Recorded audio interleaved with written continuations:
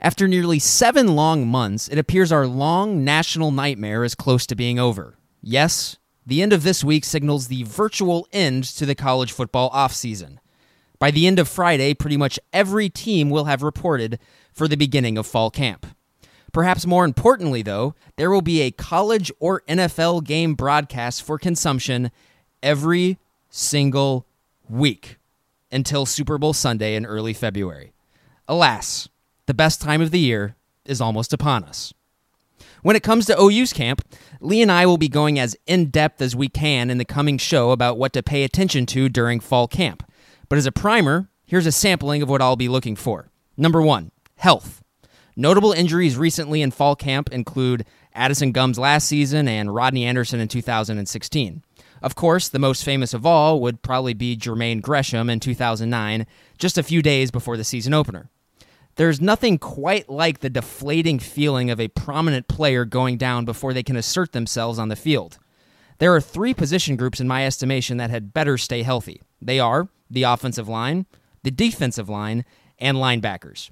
If any perceived starter goes down from that group in camp, the depth just isn't there for there not to be a significant drop-off.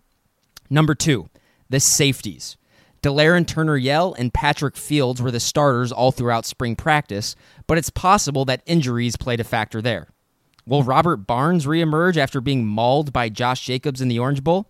Will Jordan Parker finally put together a healthy season and live up to the expectations he set in the 2016 freshman season? Will Chance Sylvie recover in time to be a significant contributor? Is Justin Broyles not long for the OU world? This is a position that has the potential to be a disaster for the Sooners this season. A good fall camp could go a long way to making sure that doesn't happen.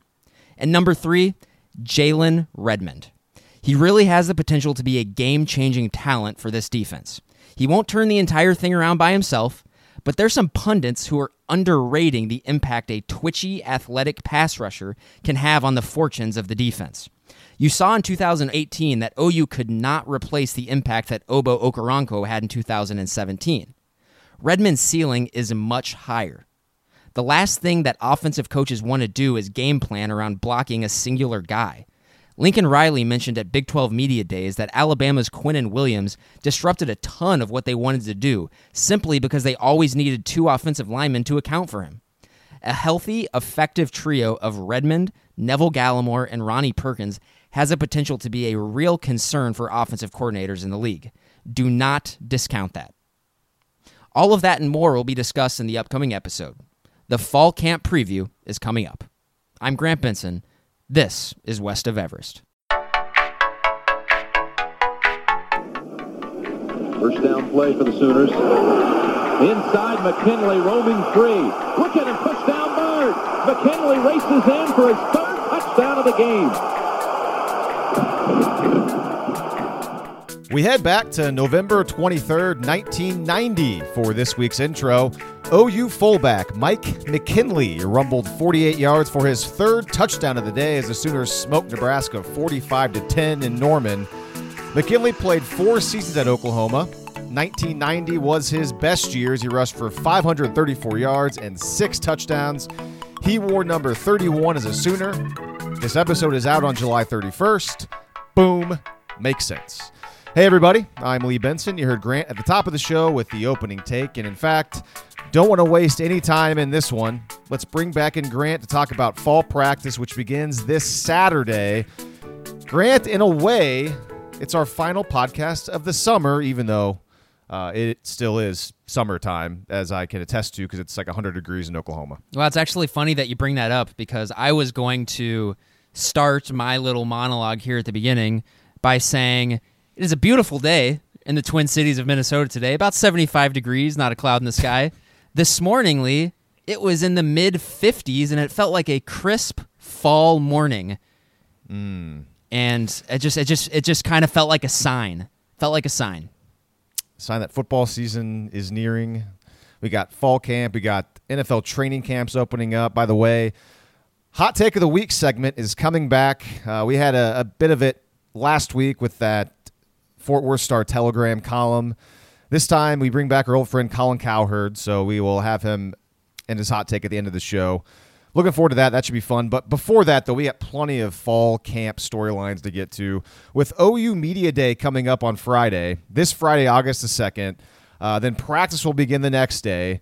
The first time cameras will be allowed at practice will be next Monday, August the 5th, and I will plan on being there for that practice. So with fall camp beginning this week, you and I have some questions to answer, Grant, and I think we should just jump right into the first topic. Here's the first question I have for you, and I guess this is for all of us, but I don't know. We'll start here.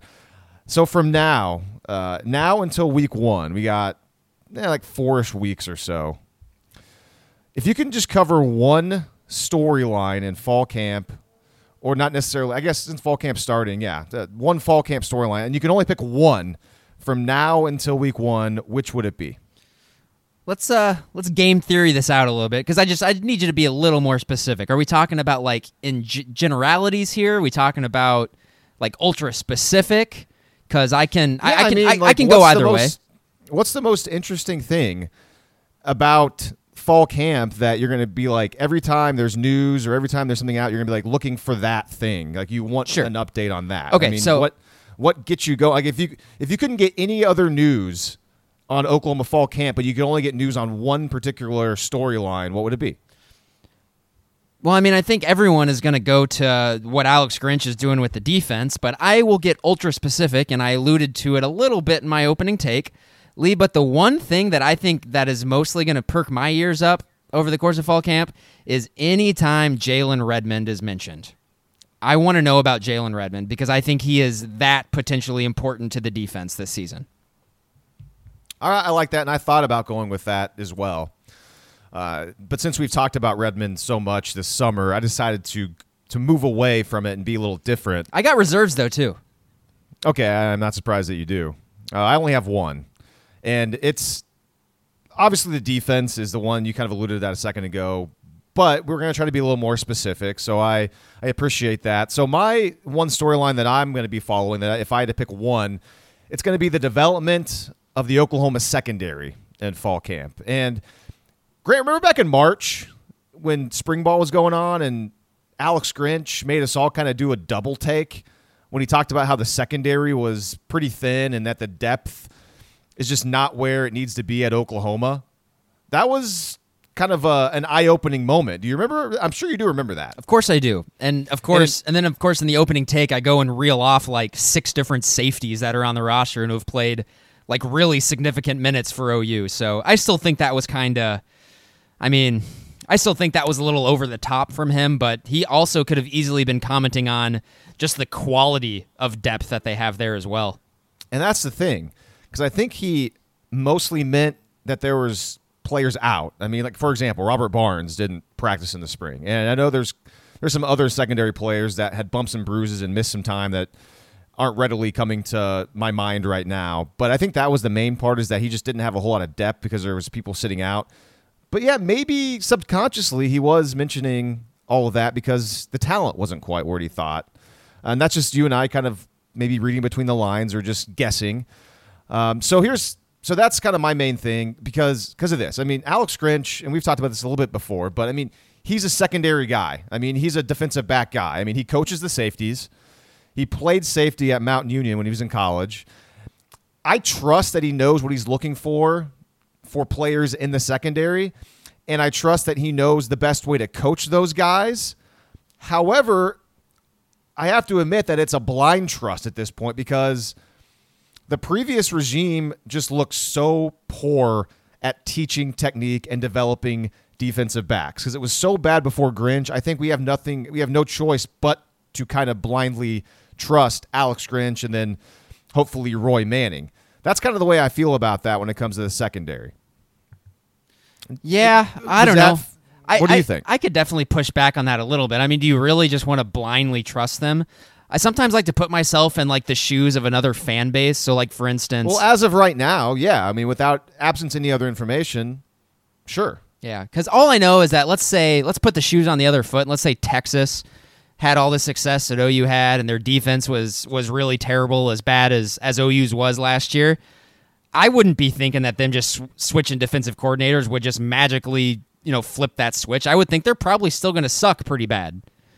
So I don't know. Okay. I'm still trying to. I'm still trying to be kind of realistic with it. I don't know if it's going to be. Based off what we've seen, I don't think there is any quick fix there, and I think this is a good coaching staff, but at the same time, just kind of blindly trusting that it's all going to work out. I'm not.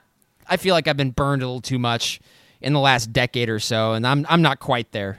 Okay, well, so it's good to clarify this. That's not what I'm saying. That just because I'm saying I'm blindly trusting doesn't mean that I assume that things are going to be good. Just because things could be. Just because you use the direct quote, blindly trust.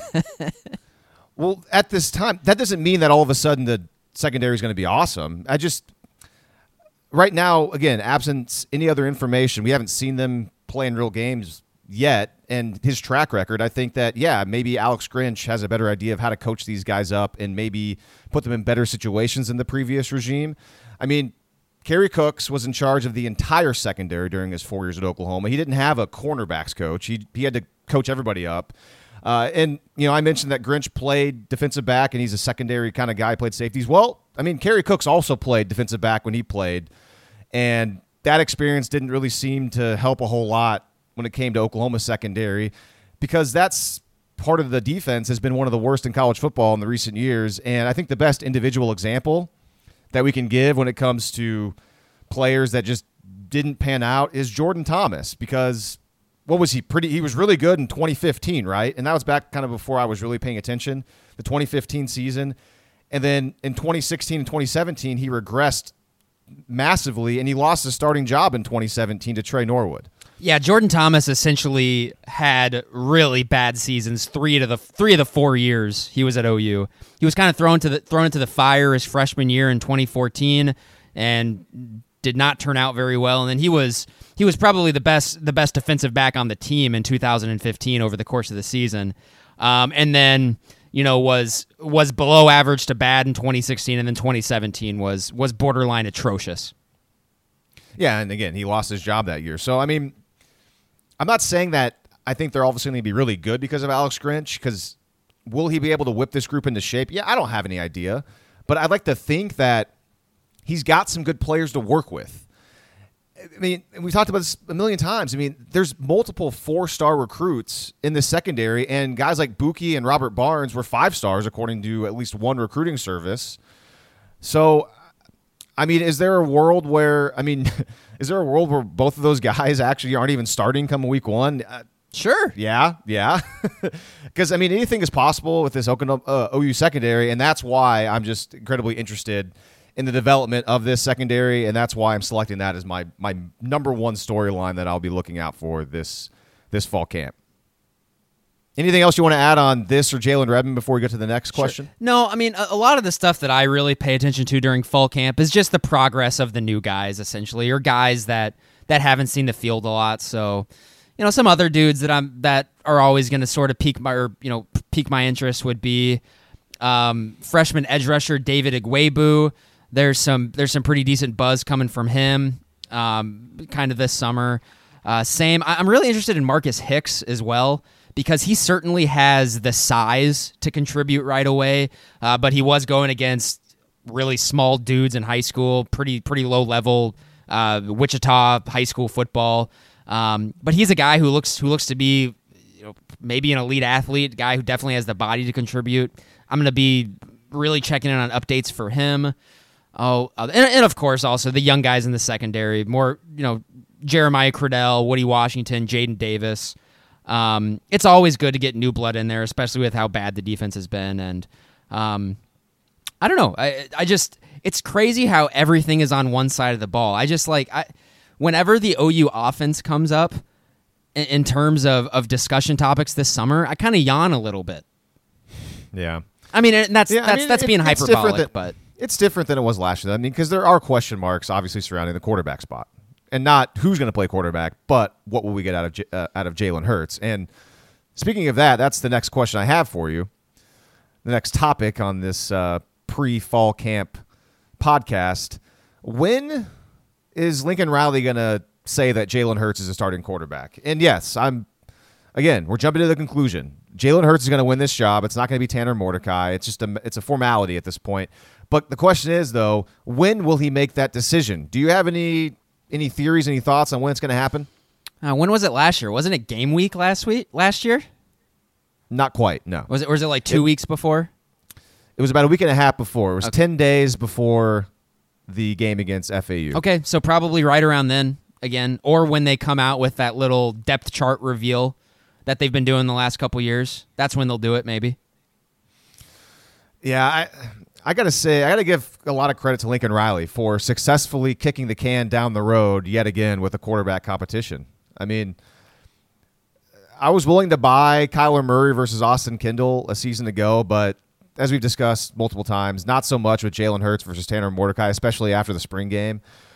You know, remember back in spring, Riley, that is, he hinted that once he sees separation at that position, that there's not going to be any reason to kind of prolong who's going to start or not. And that kind of made me think that, you know, maybe he's going to make the call for Hurts following the spring game, but then that didn't happen.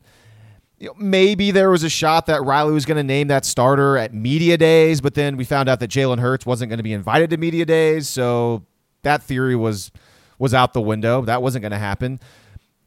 Yeah, I'm with you. I mean, it's difficult to see Riley naming Hurts the starter in the first week of camp because, I mean, he's waited this long. Why would he do it that quickly?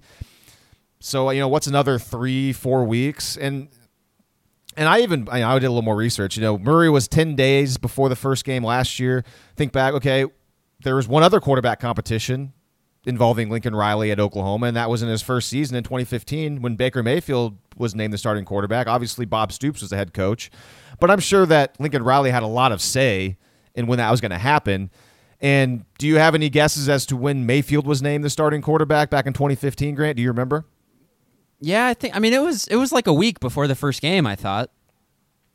It was 11 days before game one. There you go. So I think, yeah, and that's... I'm sensing a trend. Yeah, as I say, I think that's probably on purpose. They probably have their own like game week routine and stuff like that, and they probably thought they needed to, around that time is when they need to know so they can start game planning properly, probably. So with that, I think it'll be, probably a week and a half before the first game. Yeah, and I'll go even more specific for you because I looked at Oklahoma's media schedule for August because Mike Houck sends that out, OU's SID. So the Sooners have a scheduled media availability for the offensive players on Tuesday, August the 20th. Then Lincoln Riley is scheduled to talk on his for his final fall camp availability on that Friday, which is August 23rd. So, I can kind of see him waiting until the 23rd to announce the decision, but probably not. I mean, that would be 8 days before the Houston game, and I don't know why that he need to wait that long. So I'm going to bet that the announcement comes either on Tuesday or Wednesday of that week, either the 20th or the 21st. That's what I'm going to put my money on. Hot take. Yeah. But yeah, right. I think that's probably right. I'd be pretty surprised if it's pretty soon into fall camp. I don't know, like the earliest that I think is maybe feasible is maybe 2 weeks from when fall camp starts. Because by then, they've probably had about 10 or 11 practices. You can see what they've been working on in the summer, how well they gel with the other guys on the team. And I mean, Jalen Hurts is going to be the starting quarterback. It's all about sort of that game that Lincoln Riley wants to play and when he thinks that the competition level has gotten to the point where he's ready to make a call. So, it's not something, like I said, whenever the offense comes up, I kind of yawn a little bit. And this is kind of right in there. I mean, we're not going to know anything really about Jalen Hurts until we see him against Houston or against anyone else on the schedule. So really, he's going to be sort of a kind of an afterthought for me during fall camp because to me he's entrenched. He's the starter. Mm-hmm. So unless he gets hurt, I expect Jalen Hurts to be not quite or not a lot of news over the course of fall camp. Yeah, that's fair. All right, let's go on to the next question to ponder, to answer. Who is your number one breakout candidate on the team from the pool of players on Oklahoma who has been on the team, who is entering either their first year on the roster or their second year on the roster? I want you to go first on this one. All right. So I'm asking for one, but like you, I kind of had some backups. So I'm asking you to go first because, I don't want to say the same thing as you. All right, so I have an offensive player, and I have actually a couple defensive players. So I'll start my offensive player, and I've talked about him a little bit already in previous podcasts. But my breakout player on offense is Braden Willis, and I think this is his second. I may have just bungled this off the bat because now I'm like second guessing myself. Is this his third year on the roster? No, this is his second. Second. Okay, I couldn't remember. All right, so I was already just starting to doubt. He's a true sophomore. He played a lot of special teams last year. Okay, and he had that one catch against Baylor. Yeah. So I'm going to go Braden Willis on offense. We know that Carson Meyer owned that H-back spot last year, and obviously Dimitri Flowers owned it the previous years. But now it's Willis's turn to shine at that spot. He switched positions from tight end to the H-back spot. And I know Jeremiah Hall is there as well, and he's going to get a lot of play too. But I'm going to go with Willis just because he's got a ton of talent. I love his size. I put him on that preseason All Big 12 team as the fullback, and so I'm just kind of sticking to my guns right now. So I'm going to go Braden Willis as the offensive breakout player. Did you have also just one more note. I do remember thinking back to the spring. Lincoln Riley, man, he was really pumped and excited about this H-back spot, and not just Willis, but also Jeremiah Hall. So I can't imagine that's not going to continue into the fall. Do you want me to keep going into defense? No, actually, because we have multiple, we might as well just go offense and defense. And so Braden Willis was a guy that I had in mind as well. And I think if we're going to be fair, we could throw Jeremiah Hall in there as well. He's a guy, Lee, who when he had action last year, he looked pretty good. Yeah. So it wouldn't. I think we're going to see. We're at least going to see a bit of him this year, and that may be one position where the battle continues into the season, because you got Braden Willis, who just moved there in the spring. You got Jeremiah Hall, who's in his third year in the program now and has been playing that position the entire time. So he's going to have a bit of a head start there. But having that been said, Jeremiah Hall is not my breakout candidate from the offense. Lee, mine would actually be, this isn't going to be a new name for anybody, but a guy who really has only had one prominent event so far in his OU career. Lee, my guy is Charleston Rambo. Oh, I think he's going to have a really good season. I think it wouldn't surprise me at all if he's the number 2 receiver on this team. That's a good one. Yeah, he obviously shined in the Orange Bowl, and he is incredibly fast. It's one of those things where you don't think about him a whole lot because of all the other talented receivers on this roster now. Yeah, they have, two of those guys that they have coming back who are really legitimate receiving threats are at the tight end position, and I think a lot of people generally forget about that. But Calcaterra and Morris there at that position, that is nothing to sneeze at all. And I'm mostly referring to Lee Morris there. If you guys have listened to this podcast, you know that Lee and I are very big fans of Lee Morris. The guy is underrated as hell. Before we go on to the defense, real quick, I just thought of this. How about this for a hot take when it comes to the H-back and the running back positions? What if there's a scenario where Braden Willis ends up being really good at the H-back, and maybe Hall is too, but maybe Oklahoma needs a little more depth at running back. Maybe some of the younger guys aren't coming along. Maybe TJ Pledger isn't quite the guy, and Lincoln Riley says, you know what? I'm going to shift over Jeremiah Hall. He's going to be one of my running backs for depth, and then Braden Willis takes over full-time as the H-back. Because I say that because think back to the spring game. Jeremiah Hall was a bell cow running back in the spring game, and he handled himself just fine. So based on the experience, just a hot take right there. What if that happens this year? I find that really, no. Yeah. I don't think so. I think it would require all the young Oklahoma running backs that are coming up to just not be quite ready yet. Yeah, that means... And Riley wouldn't trust them. Yeah, that would mean... Because in this scenario, you're assuming that Sermon or Brooks go down either of them do. Yeah, or maybe Pledger just isn't quite getting it done as that third kind of depth running back. And you got to think, too, there's TJ Pledger there. There's also Marcus Major there. Another guy that a lot of people are forgetting about who I actually think is going to be the number 3 back this year, which is Ramondre Stevenson. So... no, I think it's more likely that we see like big heavy packages from OU that feature both Hall and Willis, and are like short yardage packages for Jalen Hurts. I think that's more likely. All right, so on defense, for a breakout player that's in his first or second year in the program, we might have the same guy here, but I actually have a couple guys just to keep it moving. But my main guy is Deshaun White, and we know he's going to start at will linebacker now that Caleb Kelly's injured. I mean, is there a world where Deshaun White actually starts at Mike Backer over Kenneth Murray? Probably not. You've talked about it. No, that's no. It's that would have been something that we saw in the spring. And right. Kenneth Murray was at middle the entire spring. They're not going to secretly flip him around during the. No, I know. That's message board fan wish fulfillment. That's not going to happen.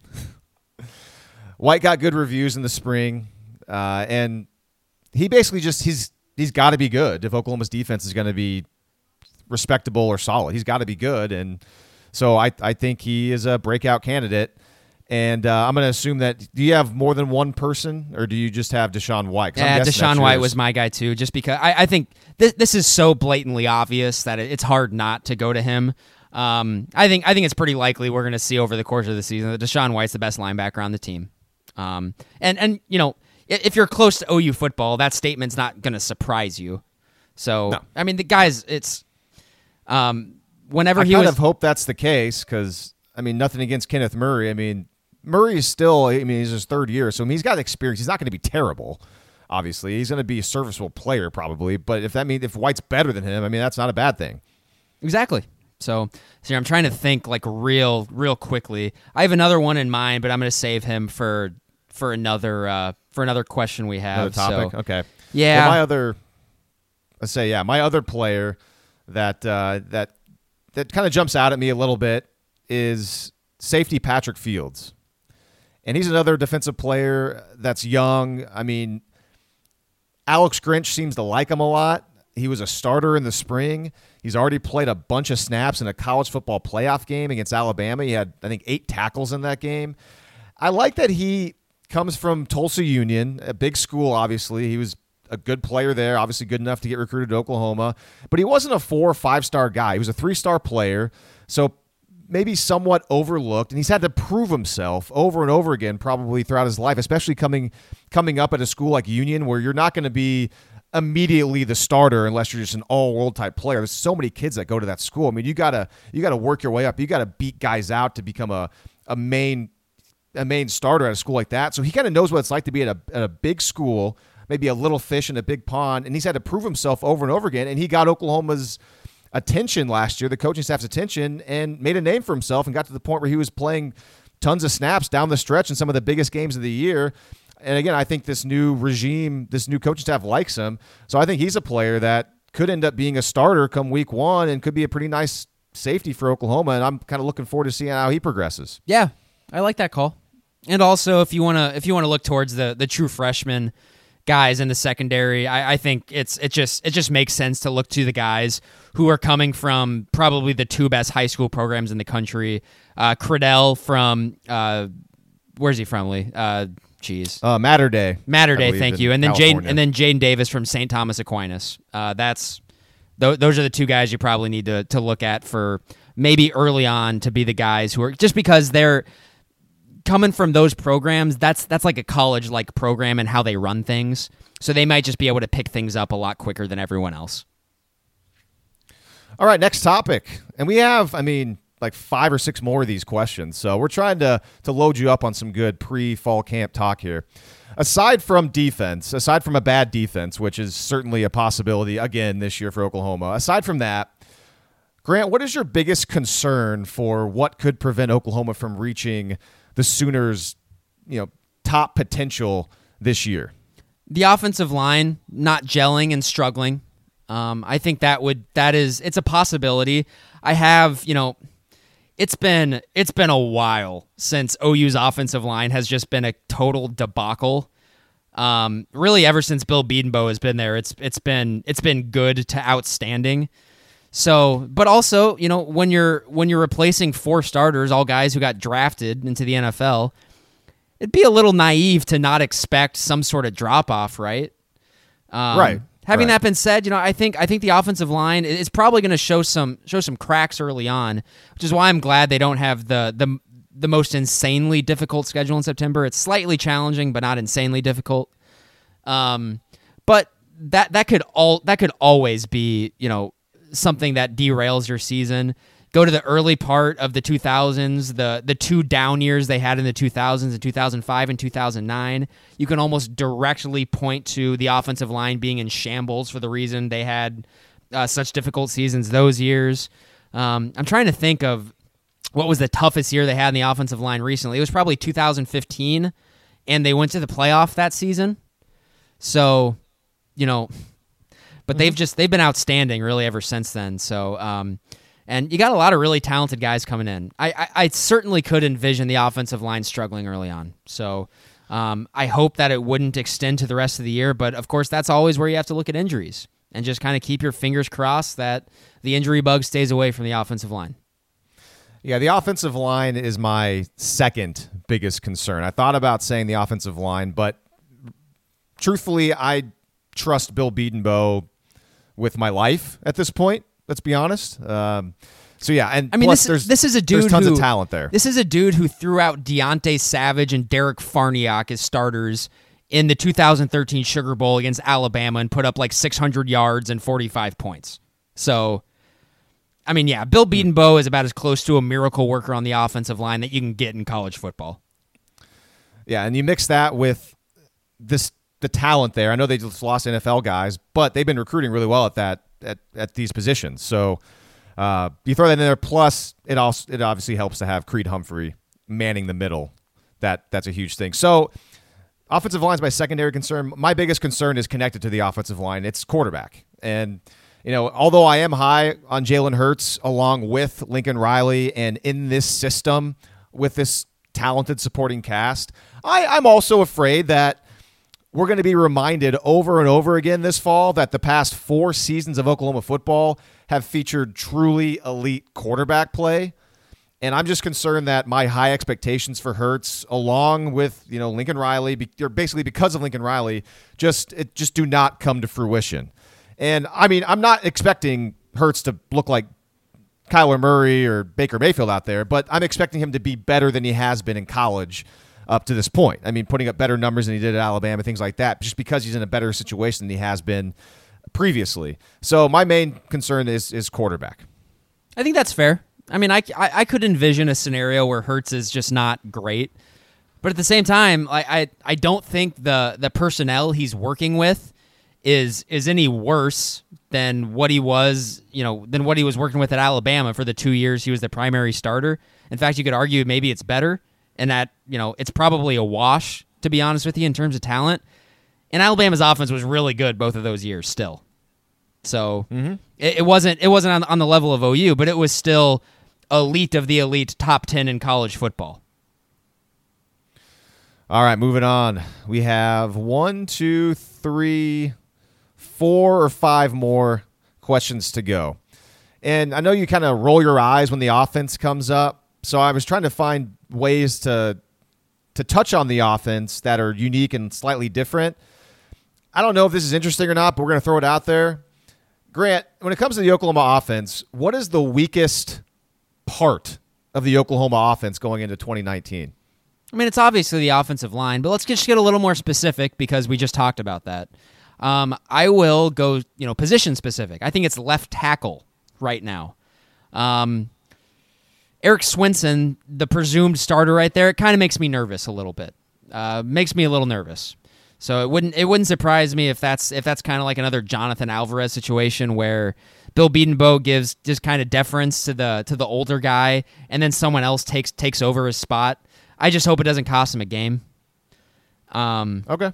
Yeah, but also good on you. But also Eric Swinson, it's not like Eric Swinson is a scrub or anything. This was a guy who was a 4-star recruit. He's a guy that a lot of people wanted. So I mean, I could see a scenario where where he comes in and he's good and he's fine.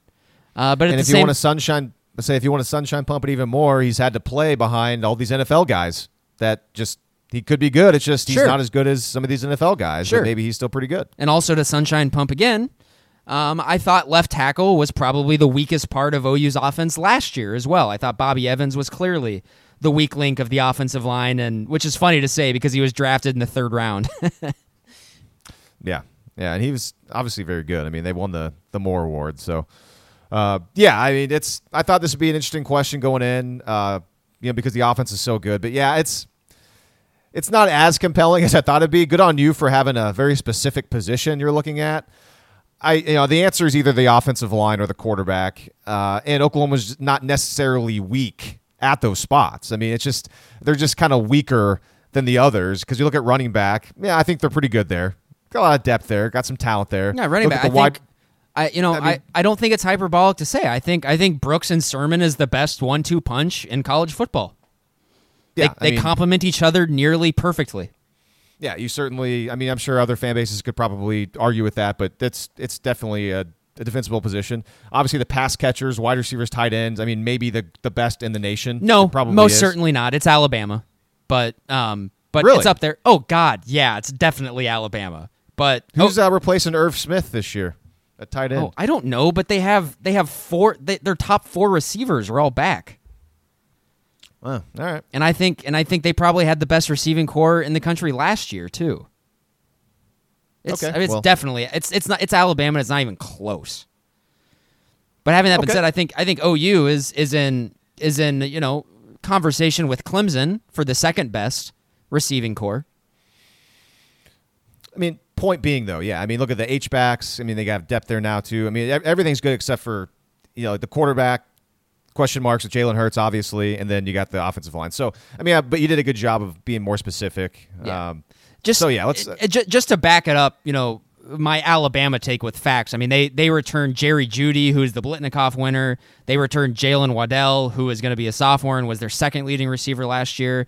They also returned Henry Ruggs III, who I know a lot of NFL draft people like, and he made a lot of plays last season. And they returned Devontae Smith, who has made plays. He caught the game-winning touchdown in their national championship game a couple years ago.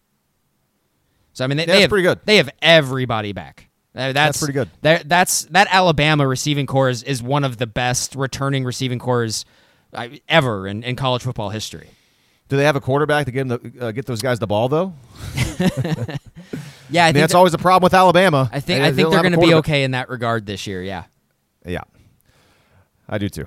All right, so the next question we have to get to. These are some of the questions that you thought of. So all the stuff that we just went over, I kind of thought of that stuff, but you've thought of some other good ones too. Actually, since you thought of these questions, do you want to lead us into it then? Sure.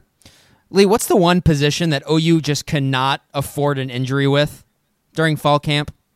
And I actually want you, I want you to try to be specific with the position here. So, you could just say offensive line, that's fine. But if you can, try to be specific. And I won't make you go like strong safety or free safety. You can just say like safety. But what would you say? Oh, I mean, I am incredibly specific on this one, and I was kind of thinking that you and I would have the same exact answer to this question. But my answer is Creed Humphrey at center. Is that your answer too? Yeah, it was going to be Creed Humphrey, and then the backup there would be Gallimore. You would think. Yeah, that's good too. Or honestly, or maybe Deshaun White too would really, really hurt. I just don't know enough. I don't know enough about the linebackers and the depth at linebacker, and the defense has already been so bad. It's like, yeah, I mean, whatever's going to happen is going to happen on defense. But yeah, I mean, sure, that's fine.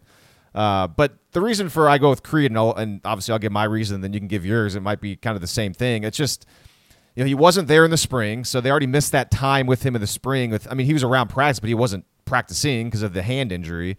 And that forced Jalen Hurts to work with a bunch of players that had limited experience and also, more specifically, limited starting experience. So now that we're about a month or so away from a real game, I think Humphrey's presence playing in that huddle and every single rep is just so incredibly valuable. And as a guy, I mean, I love his confidence. He's super easygoing. He's a leader. He leads by example. And I think the rest of the Oklahoma offensive line, a lot of those players that don't have much experience, they're going to lean on him, and Jalen Hurts is going to lean on him too. And so he's one of the best players on the team.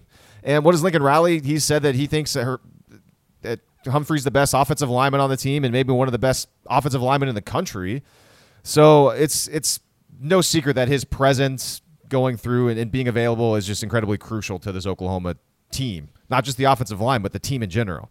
Sure. And, it's always a cliche, but the center, a lot of people say is the quarterback of the offensive line, and that's true. He's got to make the calls. He's got to make a lot of checks and whatnot. So, yeah, I mean, Humphrey going down would suck, and you didn't even mention because there's really no one behind him that we know of. I figured it'd probably be R.J. It'll Proctor. be Proctor in all Sliding likelihood, in, but also it's not like he's insanely experienced at center. I mean, he's played that position before. Yeah, he played guard at Virginia. I think the last. But he's not insanely experienced. I mean, it's nice to have him in case Creed does go down. But yeah, I mean that would just really suck. That would be a very catastrophic injury for OU. And the reason why I throw Gallimore out there is just because right now there's no depth on the defensive line whatsoever. They just don't have that we know of. That we know of, unless maybe a bunch of these new true freshmen that are getting on campus are going to be awesome. Unless guys that we're not thinking about, like I'm trying to think here, like Zach McKinney or who else? I mean Marcus Hicks. Marcus Hicks maybe. Who's the Troy James is also one that we haven't heard anything about, but because we haven't heard anything about him, I don't know how much they're going to contribute. And then other like defensive ends, I'm thinking about like Isaiah Thomas is one that comes to mind. Like in terms of defensive ends right now, I mean, who do they have right now who's healthy other than Ronnie Perkins and Isaiah Thomas and LaRon Stokes? Yeah. Let's see. Is Marcus Stripling a defensive end? There's Stripling, but he's a true freshman. You never know what you're going to get with, it's especially on the defensive. I mean, defensive line is the most difficult position to come in right away and play. Except maybe all along the line of scrimmage is tough for freshmen to come in. Yeah, that's true. There's some big boys up there. Got to grow up fast. All right, what's the next question you have? Of the presumed starters, who would you be least surprised to see lose their job in camp, Lee? So for me, I think this has got to be somebody on the defense and likely in the secondary, although I will say you made a good point earlier bringing up Swinson. So, I mean, I don't know if you're going to use Swinson as yours, but no, I wasn't. Okay. So, I mean, that's definitely a guy that, I mean, who knows, could lose his job. But for me, I think it's defense, probably in the secondary, and I'm going to go with Buki. Grinch, we all know he prefers the bigger secondary players, and at 5'9", 180, Buki, incredibly undersized. We all know that. That was no secret last year, too. That was a concern with him.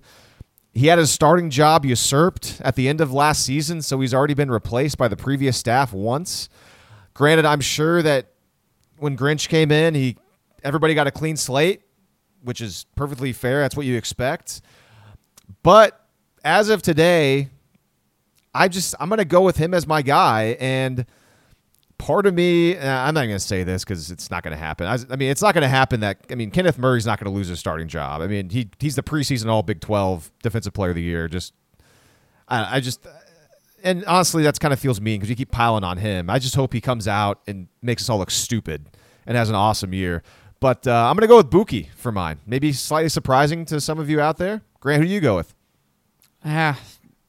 So originally I was gonna say because he's not even really gonna participate in fall camp that we know of, I was gonna say Kenneth Mann, but I don't know in this scheme if he is a starter. I think that's probably Ronnie Perkins starting at that position, just anyway. So I will go with actual a realistic thing here, and so Parnell Motley losing his job to Trey Norwood wouldn't surprise me. And then also probably Pat Fields losing his job to Robert Barnes. It wouldn't shock me. I think it's kind of weird that we haven't talked about Robert Barnes at all, and it's because everyone just assumes that he's just not going to stay healthy. I mean, that's the whole idea behind it. But no, I mean, would it surprise me if a week before the first game when they do the little depth chart reveal, would it surprise me if Robert Barnes is starting and Patrick Fields isn't? No, of course not. Okay.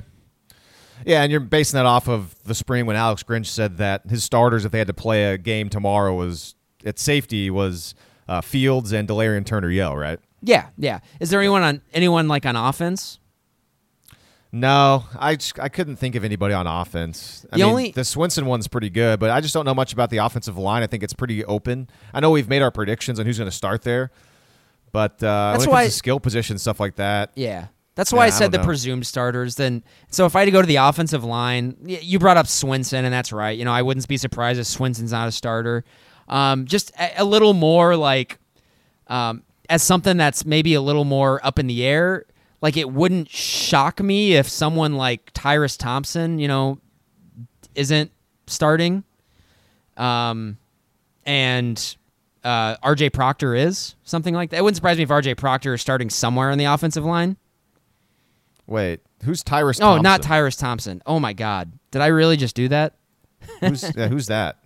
You talking about Tyrese Robinson? I'm thinking about Tyrese Robinson. Okay. Don't do drugs, kids. I'm trying to figure out the two different names you just kind of combined there.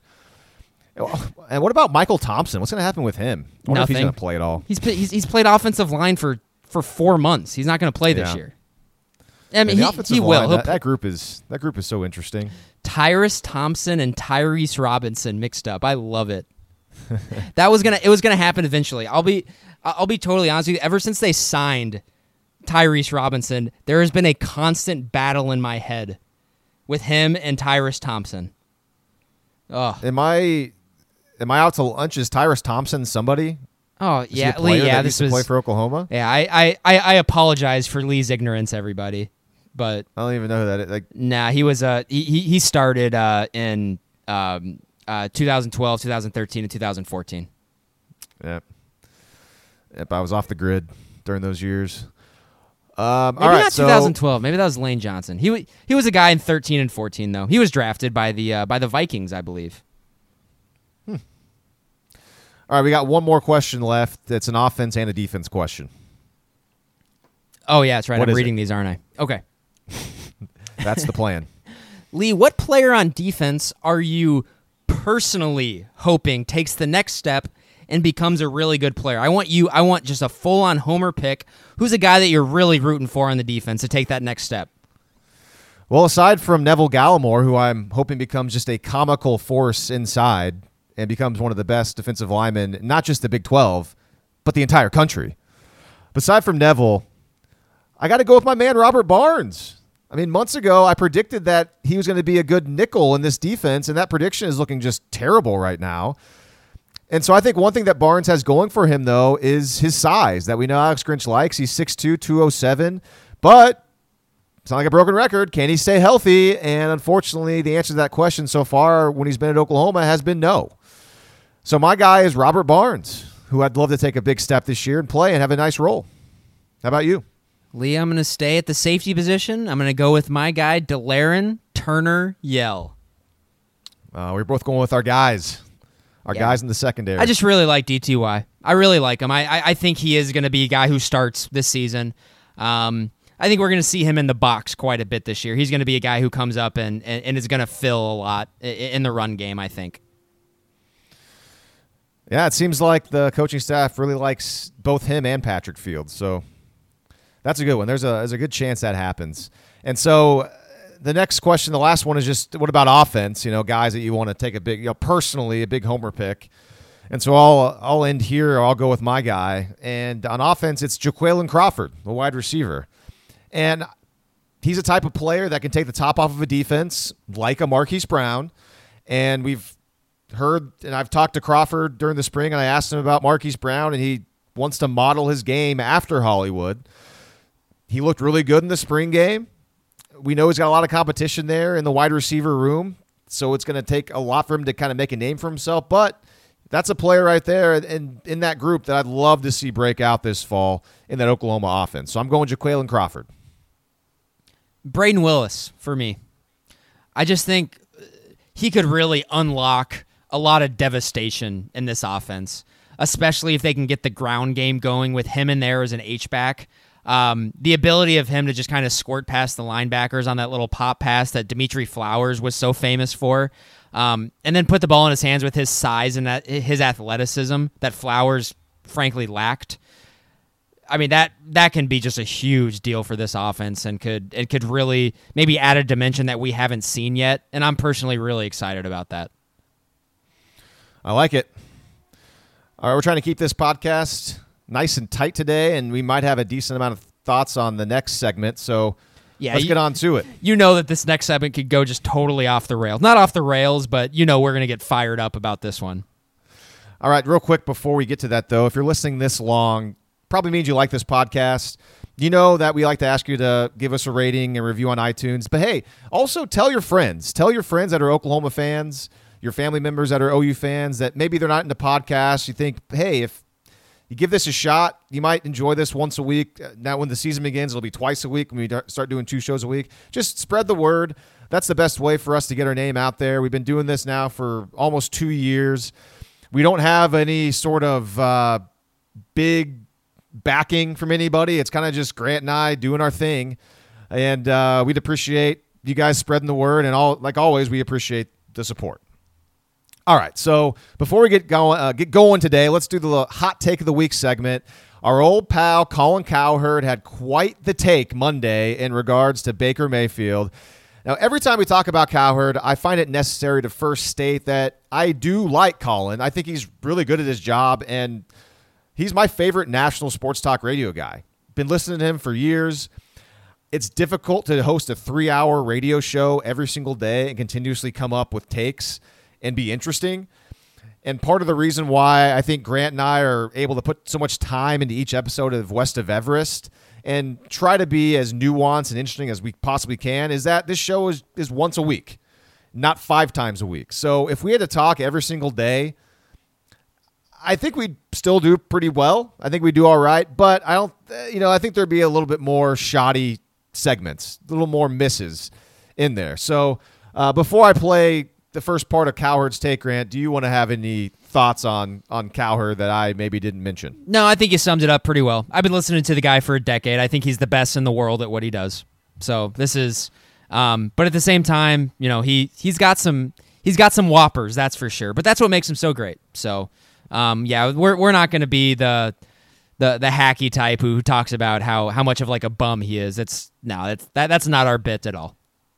No, yeah, because he's not. He's really good. He's incredibly talented. And he's got a lot of good takes. It's just his take generally and historically now on Baker Mayfield just has not been correct. And he continues to double down on it. And he's not necessarily doubling down on it with this current take. But again, I love bringing this up because you and I bring this up all the time. He always likes to go back to the thing of, what's his saying? People just want to be right but aren't trying to get it right. Is that it? Exactly. And this is great because he really is right about a lot of what he says, which is pretty impressive for a national radio personality. But whenever he is wrong about something, it usually takes him quite a bit to come around to it. And he's kind of a hypocrite with his own saying. So it's great. This take is awesome. I cannot wait till we get into this. All right, so this week his take centers around Mayfield versus Deshaun Watson. And the NFL Network voted Baker Mayfield number 50 in their annual top 100 players list. Watson came in at number 51. So essentially almost the same exact ranking. But Cowherd can't believe that Mayfield is ahead of Watson. Here is the first part of Cowherd's take. Baker Mayfield and Deshaun Watson. Now, never forget this. Baker Mayfield comes into the league. He inherits Jarvis Landry, a 90-catch Pro Bowl receiver. He inherits David Njoku, first or second best tight end. He inherits 3 good running backs. He inherits an offensive guy, Hugh Jackson, and Todd Haley, veteran offensive guys. Deshaun Watson comes into the league. He inherits the worst offensive line in the NFL, marginal to below average tight ends. They don't have any running backs of note. And he has 1 great receiver, which of course is always hard to throw to when you're on your arse, running for your life. So NFL Network today, Baker's better than Deshaun. So that's the first part of Cowherd's take. Grant, I believe you texted me yesterday upon hearing his thoughts, and you said, quote, saying that Baker Mayfield was drafted into a better situation than Deshaun Watson is certainly a take, end quote. So I'll give you the first crack at this one. What you just heard from Cowherd, is that a compelling argument to you? All right, here we go. So first, can I preface this by saying that I think at this point in time in their career, if you want to take Deshaun Watson over Baker Mayfield, totally defensible if you want. However, I would suggest not using this line of argument. And so I could easily kind of just sum this up with just one fact, which is that Baker Mayfield took over a team that went 0-16 and 1-31 in the previous 2 years that he was there. In no realm or universe is that a better situation than a team that has won the AFC South 3 of the last 4 years. Yeah, I mean, that's basically, you're done right there. Yes. I mean, that's like the overarching point, and you've won the argument, but obviously it's more fun to even dive deeper into the details. And so, let's just go point by point here. He says Baker Mayfield comes into the league and inherits Jarvis Landry. Pretty nice receiver. A good receiver. I would say a good receiver. He's a B-plus receiver. He's a good receiver. Yeah, he's a good NFL player. DeAndre Hopkins is literally the best wide receiver on planet Earth. What was he, one of 5 players or something like that to get a 99 in the latest Madden game? Yes. Deshaun Watson throws to the best wide receiver on planet Earth. So there's point number 1. He brings up David Njoku, first or second best tight end. You know what? David Njoku's a nice player. Saying he's the first or second best tight end is patently insane at this point in time. But calling out, Cowherd, he is, like you said, he does this 5 days a week. We'll give him a bit of slack for that, I suppose. Hold on, can I add something on this? Yeah, of course, go. On Njoku, because you're going to kind of go over some of my points too. I figure we'll just kind of hit them at the same time. Yeah, that's smart. So yeah, he said, first or second best. I mean, Travis Kelce, George Kittle, Zach Ertz. There's 3 tight ends that are better than David Njoku. Maybe even throw in Eric Ebron. I would throw in Ebron. See, here's my point, though. But only if he's playing for the Colts, and that's kind of the point. Because he goes to the Colts, Ebron, and has a career year and is one of the best tight ends in the NFL because of Andrew Luck and that offensive system. And I'm blanking on the Colts' head coach, Frank Reich. So if Njoku didn't have Baker throwing him the football, would Colin even know who Njoku was? I mean, probably not. And then also, I mean, he's forgetting people like, I don't know, like, I suppose Gronk is gone now, but yeah. I mean, you go over the other list. I mean, like Jared Cook. Nah. I mean, Trey Burton had an okay year, but he's a weird thing with the Bears. Austin Hooper in Atlanta. I mean, maybe he's better than Njoku. And then you got the Kyle Rudolphs, who's kind of just been a steady player his whole life. I mean, O.J. Howard might have more. I mean, him and Njoku are pretty similar talent-wise, kind of the same size. I mean, they're both fast. Let's say this. So after 13 games playing with Baker Mayfield, David Njoku now has an argument for being a top 5 NFL or a top 5 tight end in the league. Is that fair? Yeah. Okay, cool. So continue. So Njoku was one of his points, and continue. I kind of interrupted you, but keep going. Sure. And then he says 3 good running backs. Okay. So in that 3 good running backs, he's including Carlos Hyde, who is in fact a really bad NFL running back. The guy has been passed around teams for the last 4 seasons because he's not any good. Nobody wants him. He's such a plotter, man. Oh boy, yeah, he's not that good. And one of the running backs he's including in there is Nick Chubb, who at the time was a rookie who had never taken a snap in the NFL. And the other he's referring to is Duke Johnson, who is a one-trick pony. He's good at catching the ball out of the backfield. Yeah, he's a nice player. Duke Johnson's he's a decent kind of like role-playing third down type back. Yeah, I mean, yeah. And having that been said, Deshaun Watson has Lamar Miller. And I know you don't like Lamar Miller, but Lamar Miller he's not that good. He's a valuable player. He is. He's good at catching the ball out of the backfield, which is good. Lamar Miller's not that good. Okay, well. Nah, he's slow. He's plotter too. I don't know. I don't think he's that good. Okay. Well, his most honestly, the most offensive point he brings up is he had the temerity and the gall to bring up literally the worst head coach in the history of the NFL, Hugh Jackson. I know. This is great. And Todd Haley, the two of which had issues on camera in Hard Knocks before the season even started, and their issues carried over to the season and got them both fired. Not to mention that those two guys were the number 1 and number 2 head guys, which is for literally the worst professional sports franchise on planet Earth. Or maybe not planet Earth, but certainly in the United States of America. Yeah, he brings up how he has offensive guys, Hugh Jackson and Todd Haley, which sounds great. And you know what? I was buying into it before the season. I thought that's great that they're going to a spot with Todd Haley, who had success with Ben Roethlisberger, and Hugh Jackson. Sure, he's a bad head coach, but at least he knows offense. And it ended up being to where those two guys were actually holding Baker back.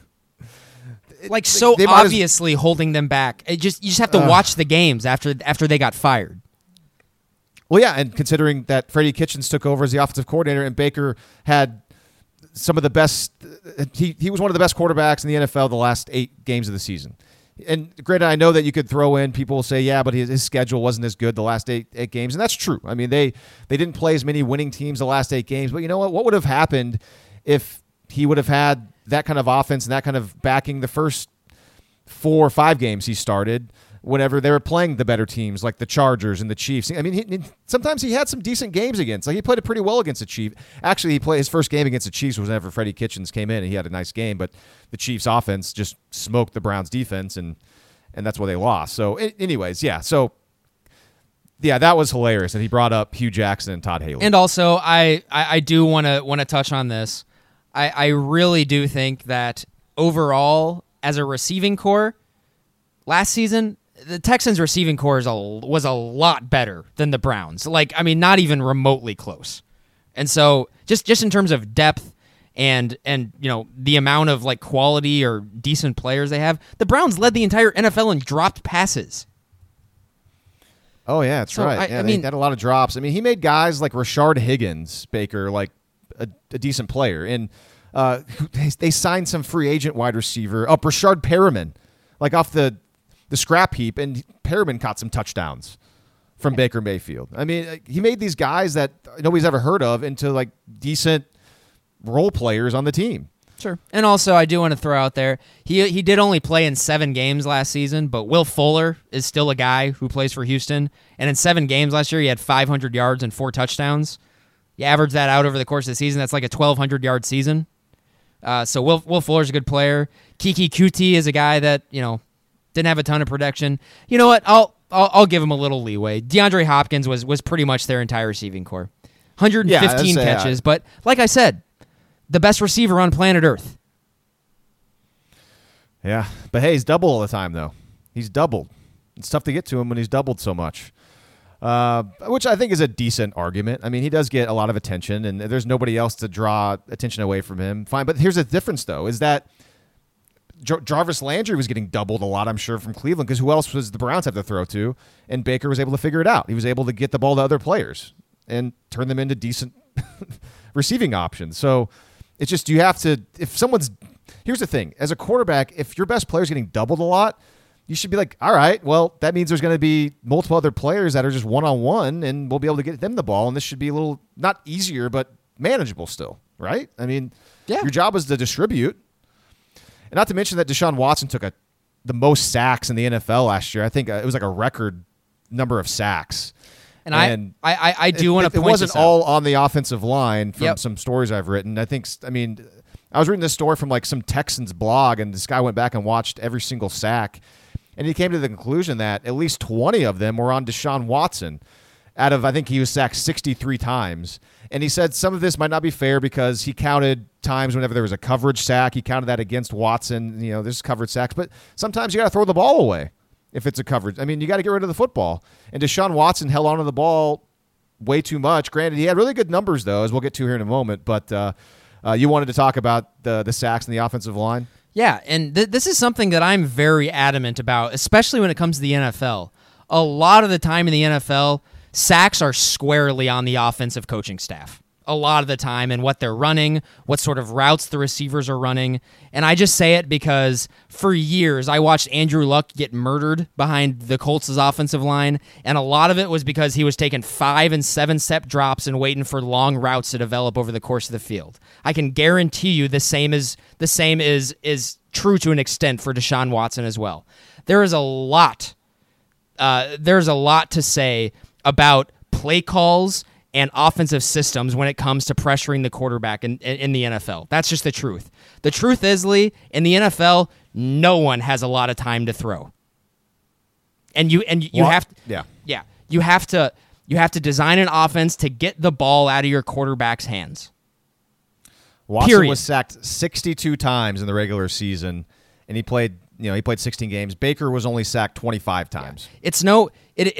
I'm just saying it's not a coincidence, and I come from this perspective as an Indianapolis Colts fan. So I mean I've seen they certainly had the worst offensive line in the league at some points in the last 5 years. It is not a coincidence that Frank Reich comes, completely redoes their entire offense, and the Colts, I mean, just in one season, now everyone's saying they have the best offensive line in the league, but what a lot of people don't say is that in the 2018 season, when they gave up the least amount of sacks in the league, they also had the least amount of time between when the ball was snapped and when Andrew Luck got rid of the ball.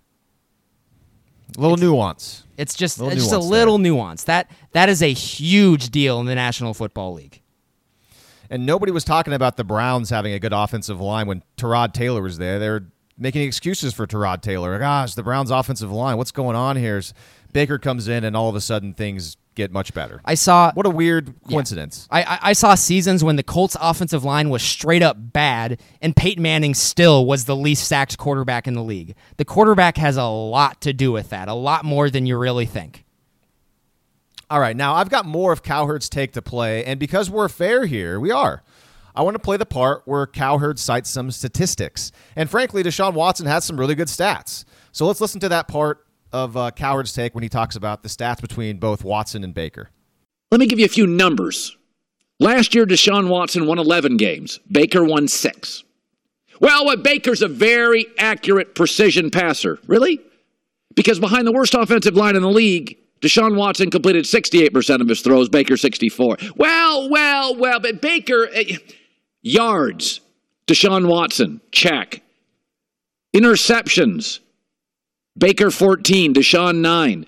And oh, by the way, I'm not even mentioning the fact that one of them won the high jump championship in the 9th grade in Georgia. One of them maybe is the best athlete in the league at quarterback, Deshaun Watson, 5 rushing touchdowns and 550 yards rushing. So, Grant, back at the very beginning of this, you said that it's completely defensible to say if you want to take Watson over Mayfield, that's fine, but you wouldn't use the line of argument that Cowherd decided to use off the top. It sounds like here is the proper line of argument. Would you agree? Yeah, this is really the only argument you have, I think, it's a good argument. It's fine. These guys have both played in the NFL against similar teams. One guy has better numbers than the other. That's fair. I think it's a fair argument.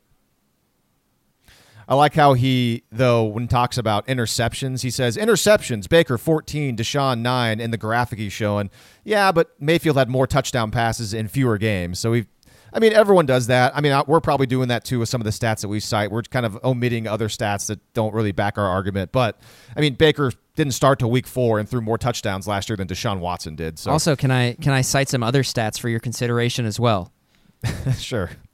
He says Deshaun Watson, check in terms of passing yards. Sure, over the course of the season, but in terms of passing yards per game, can you guess who had more passing yards per game? Yeah, something tells me it was Baker Mayfield. Yeah, just a little bit. Just a little.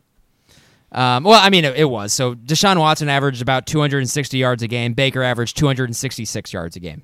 So it's pretty close. Pretty close. I would also love to see, and I wish I could have gotten into some Pro Football Focus for this, just to see how many attempts or how many completions Watson had behind the line of scrimmage or within 5 yards of the line of scrimmage, which would certainly inflate his completion percentage.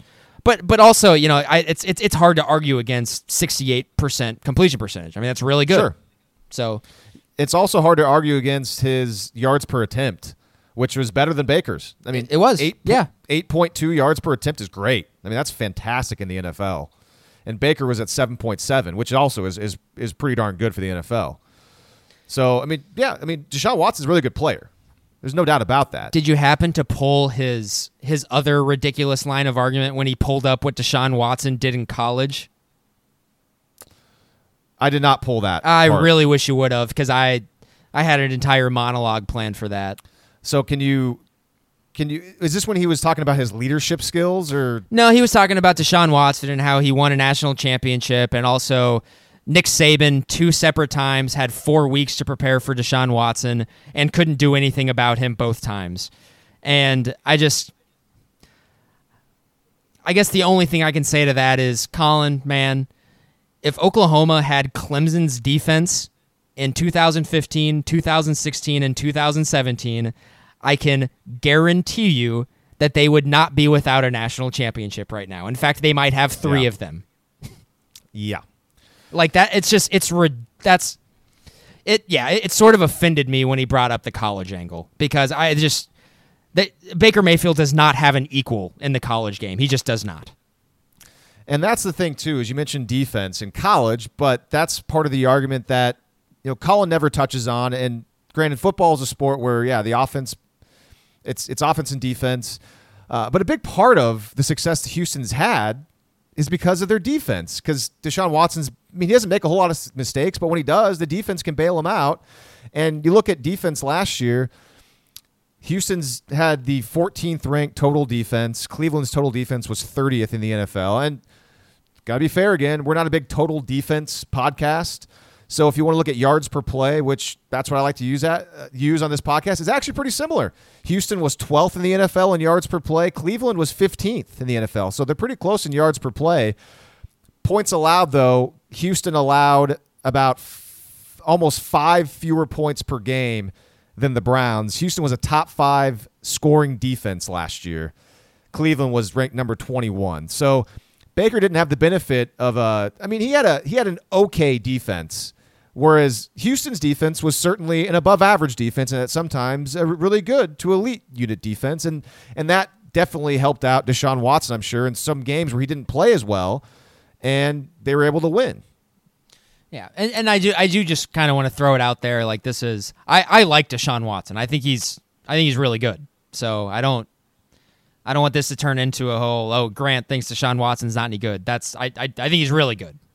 I can't believe that he was like the 4th quarterback taken in that draft he was taken, and it was ridiculous. But I don't know. We like to come to the defense of Baker, and in this situation, I thought it was quite warranted, just because the line of argument was so ludicrous. I mean, if you want to argue it, just stick with the stats, man. Don't try to argue that Baker Mayfield had a better situation. It's so ludicrous. Well, and speaking of that, I got one more piece of audio from Cowherd to play, just kind of summing up everything. And this is essentially his argument. This is kind of the way he ended it, but I just figured this is a good way to kind of end this segment. So as you're kind of making fun of the way he was arguing this take, this is kind of his reasoning behind it, or kind of the angle he was taking. Lord, can we just acknowledge that some people in life grow up with rich parents? Some people grow up with poor parents. It's kind of an advantage. We got to consider what people in life inherit. Where do they come from? Do they have to deal with a chaotic family, a chaotic offensive line, a coach?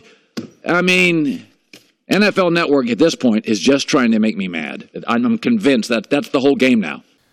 So by Cowherd's logic, based on his argument, Baker being drafted to a team that was 1-31 the previous 2 seasons with Hugh Jackson as the head coach, Baker was the rich kid in this argument, going to a great situation, whereas Deshaun Watson was the poor kid going to Bill O'Brien, an offensive guy, and a Texans team with a pretty good defense and had won the AFC South multiple years.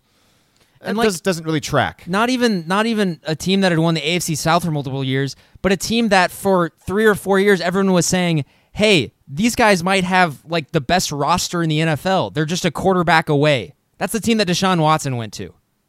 So just like, I mean, come on. Ugh. And also he totally omits there that it was the players who voted on everything too. So the players think Baker is better. Yeah, he talked about that, though, in the take. I didn't play that, but he did acknowledge that, though. It is the players. And so the last thing, and I forgot to say this earlier, but I guess it should be a decent thing to kind of somewhat end on, is that, and we've talked about this, he conveniently forgets to mention that Cleveland was, literally won one game the past 2 seasons, which is recent history, okay? But just what about the general history of the Cleveland Browns? Historically, it's been the laughingstock of the NFL. And you touched on that probably about 10, 15 minutes ago briefly. Here's my thing. If any of the other first-round quarterbacks selected in 2018, Sam Darnold, Josh Rosen, Josh Allen, Lamar Jackson, if any of those guys had been taken by the Browns last year and won, let's say 4 games with the Browns, went 4-12 with Cleveland, Colin Cowherd would have been praising that quarterback left and right. Mayfield helped the Browns win 7 games, 7 in 2018, and didn't even make his first start until week 4. And yet that's something that Cowherd doesn't really bring up. He kind of scoffs at because apparently he had just all this great stuff around him. So this is another example of him wanting to be right as opposed to him actually trying to get it right. Fun stuff. Having that been said, all of that, man, I can't wait to watch Kyler Murray play NFL football. I am just gobbling up everything from Arizona Cardinals camp. So have I. Yeah. And I don't know, man. Reading between the lines, it kind of seems like everyone on the team thinks he's already the best player on the team. He's good. It's going to be so fun to watch him. I've been saying it since January that the marriage between him and Kingsbury in the NFL is going to work very, very well. Just wait, everyone. I mean, there's fair asterisks though, because you got Kingsbury, his lack of experience. He wasn't really a winning head coach in college. Most of that was because of the defense. That, and then the fact that Murray only has 1 full year as a starter under his belt. He needs the experience. Those are the asterisks next to me. That's why there's going to be some growing pains. But man, yeah, it's hard to not see Kyler having some Sundays where he is just making some incredible plays, and the NFL is trying to kind of catch up to him. I don't know. I just how can you hear Larry Fitzgerald say, and this is Larry Fitzgerald. This is one of the 3 or 4 best receivers in the history of the game. Guy who's been in the league for over 15 years. He's coming in and he's saying, I've never seen a quarterback this young come in and have the command of an offense like this. I mean, that's significant. To be fair, though, Larry Fitzgerald's had legitimately 1 good quarterback his entire career, and that was Kurt Warner for a few seasons. Yeah, who was really good. Kurt Warner's awesome. But also, Kurt Warner wasn't young whenever he played with Larry Fitzgerald. So, I mean, that was a qualifier there. You don't think all these other young quarterbacks he's seen have been not very good. You don't think Larry Fitzgerald doesn't know what good quarterback play is? He knows. I mean, he's watched it from afar, other teams, and he saw Sure. Kurt Warner do it to him for a few seasons. But for the most part, no, he's seen really poor quarterback play in his career. So I think he's going to be excited either way if Murray is not just dreadful. So I get what you're saying. I just, in a weird way, future Hall of Famer Larry Fitzgerald, it doesn't mean as much because he just has not personally played with a lot of good quarterbacks. I hope Kingsbury just says screw it and he just goes full Texas Tech with that offense. That would be so entertaining. I really hope he does that. Because you know what? It's going to be creative. It's going to work. Incredibly creative. It's going to work. I keep bringing it up the entire time, but the New England Patriots in 2007 used the Texas Tech offense and went 16-0. I mean, this is not hard, everybody. Come on. I wonder if they're going to be a 30 for 30 on that at some point, especially if the Cardinals offense as well, and somebody's like, oh, people thought Cliff Kingsbury was the first to bring this offense to the NFL, but in reality, it was Bill Belichick and the Patriots in 2007. The 2007 Patriots literally spread everyone around and just threw it up to Randy Moss the entire year and worked with space, which is exactly what Cliff Kingsbury does. Just the whole the college offense won't work in the NFL meme and bit that has been ongoing for the last probably 2 decades is so freaking obnoxious. I'm so glad to see that narrative probably completely and finally die this season because it's always been obnoxious, just obnoxiously stupid. Well, this guy obviously is biased, and I don't think he's had any jobs in the NFL, but I was listening to Clay Travis's long-form podcast in the last month when he had Mike Leach on, And, of course, he asked Mike Leach about that kind of stuff, and Mike Leach made a comment of he thinks some of the best coaches in football are actually in the college game right now, not necessarily the NFL, because they're kind of stubborn and they're kind of behind on the times. And he even thinks some of the better coaches are actually in the high school game too, just because they're a little more creative and they're open to new ideas and things like that. So, well, on his point about college coaches, pretty similar to what some person on the show has been saying for, I don't know, at least a handful of times the last 5 or 6 months. Just saying. All right, that'll do it. That was fun times in the Hot Take of the Week segment. By the time we get back to you all next week, fall camp will be underway. Until then, for Grant, I am Lee. This is West of Everest.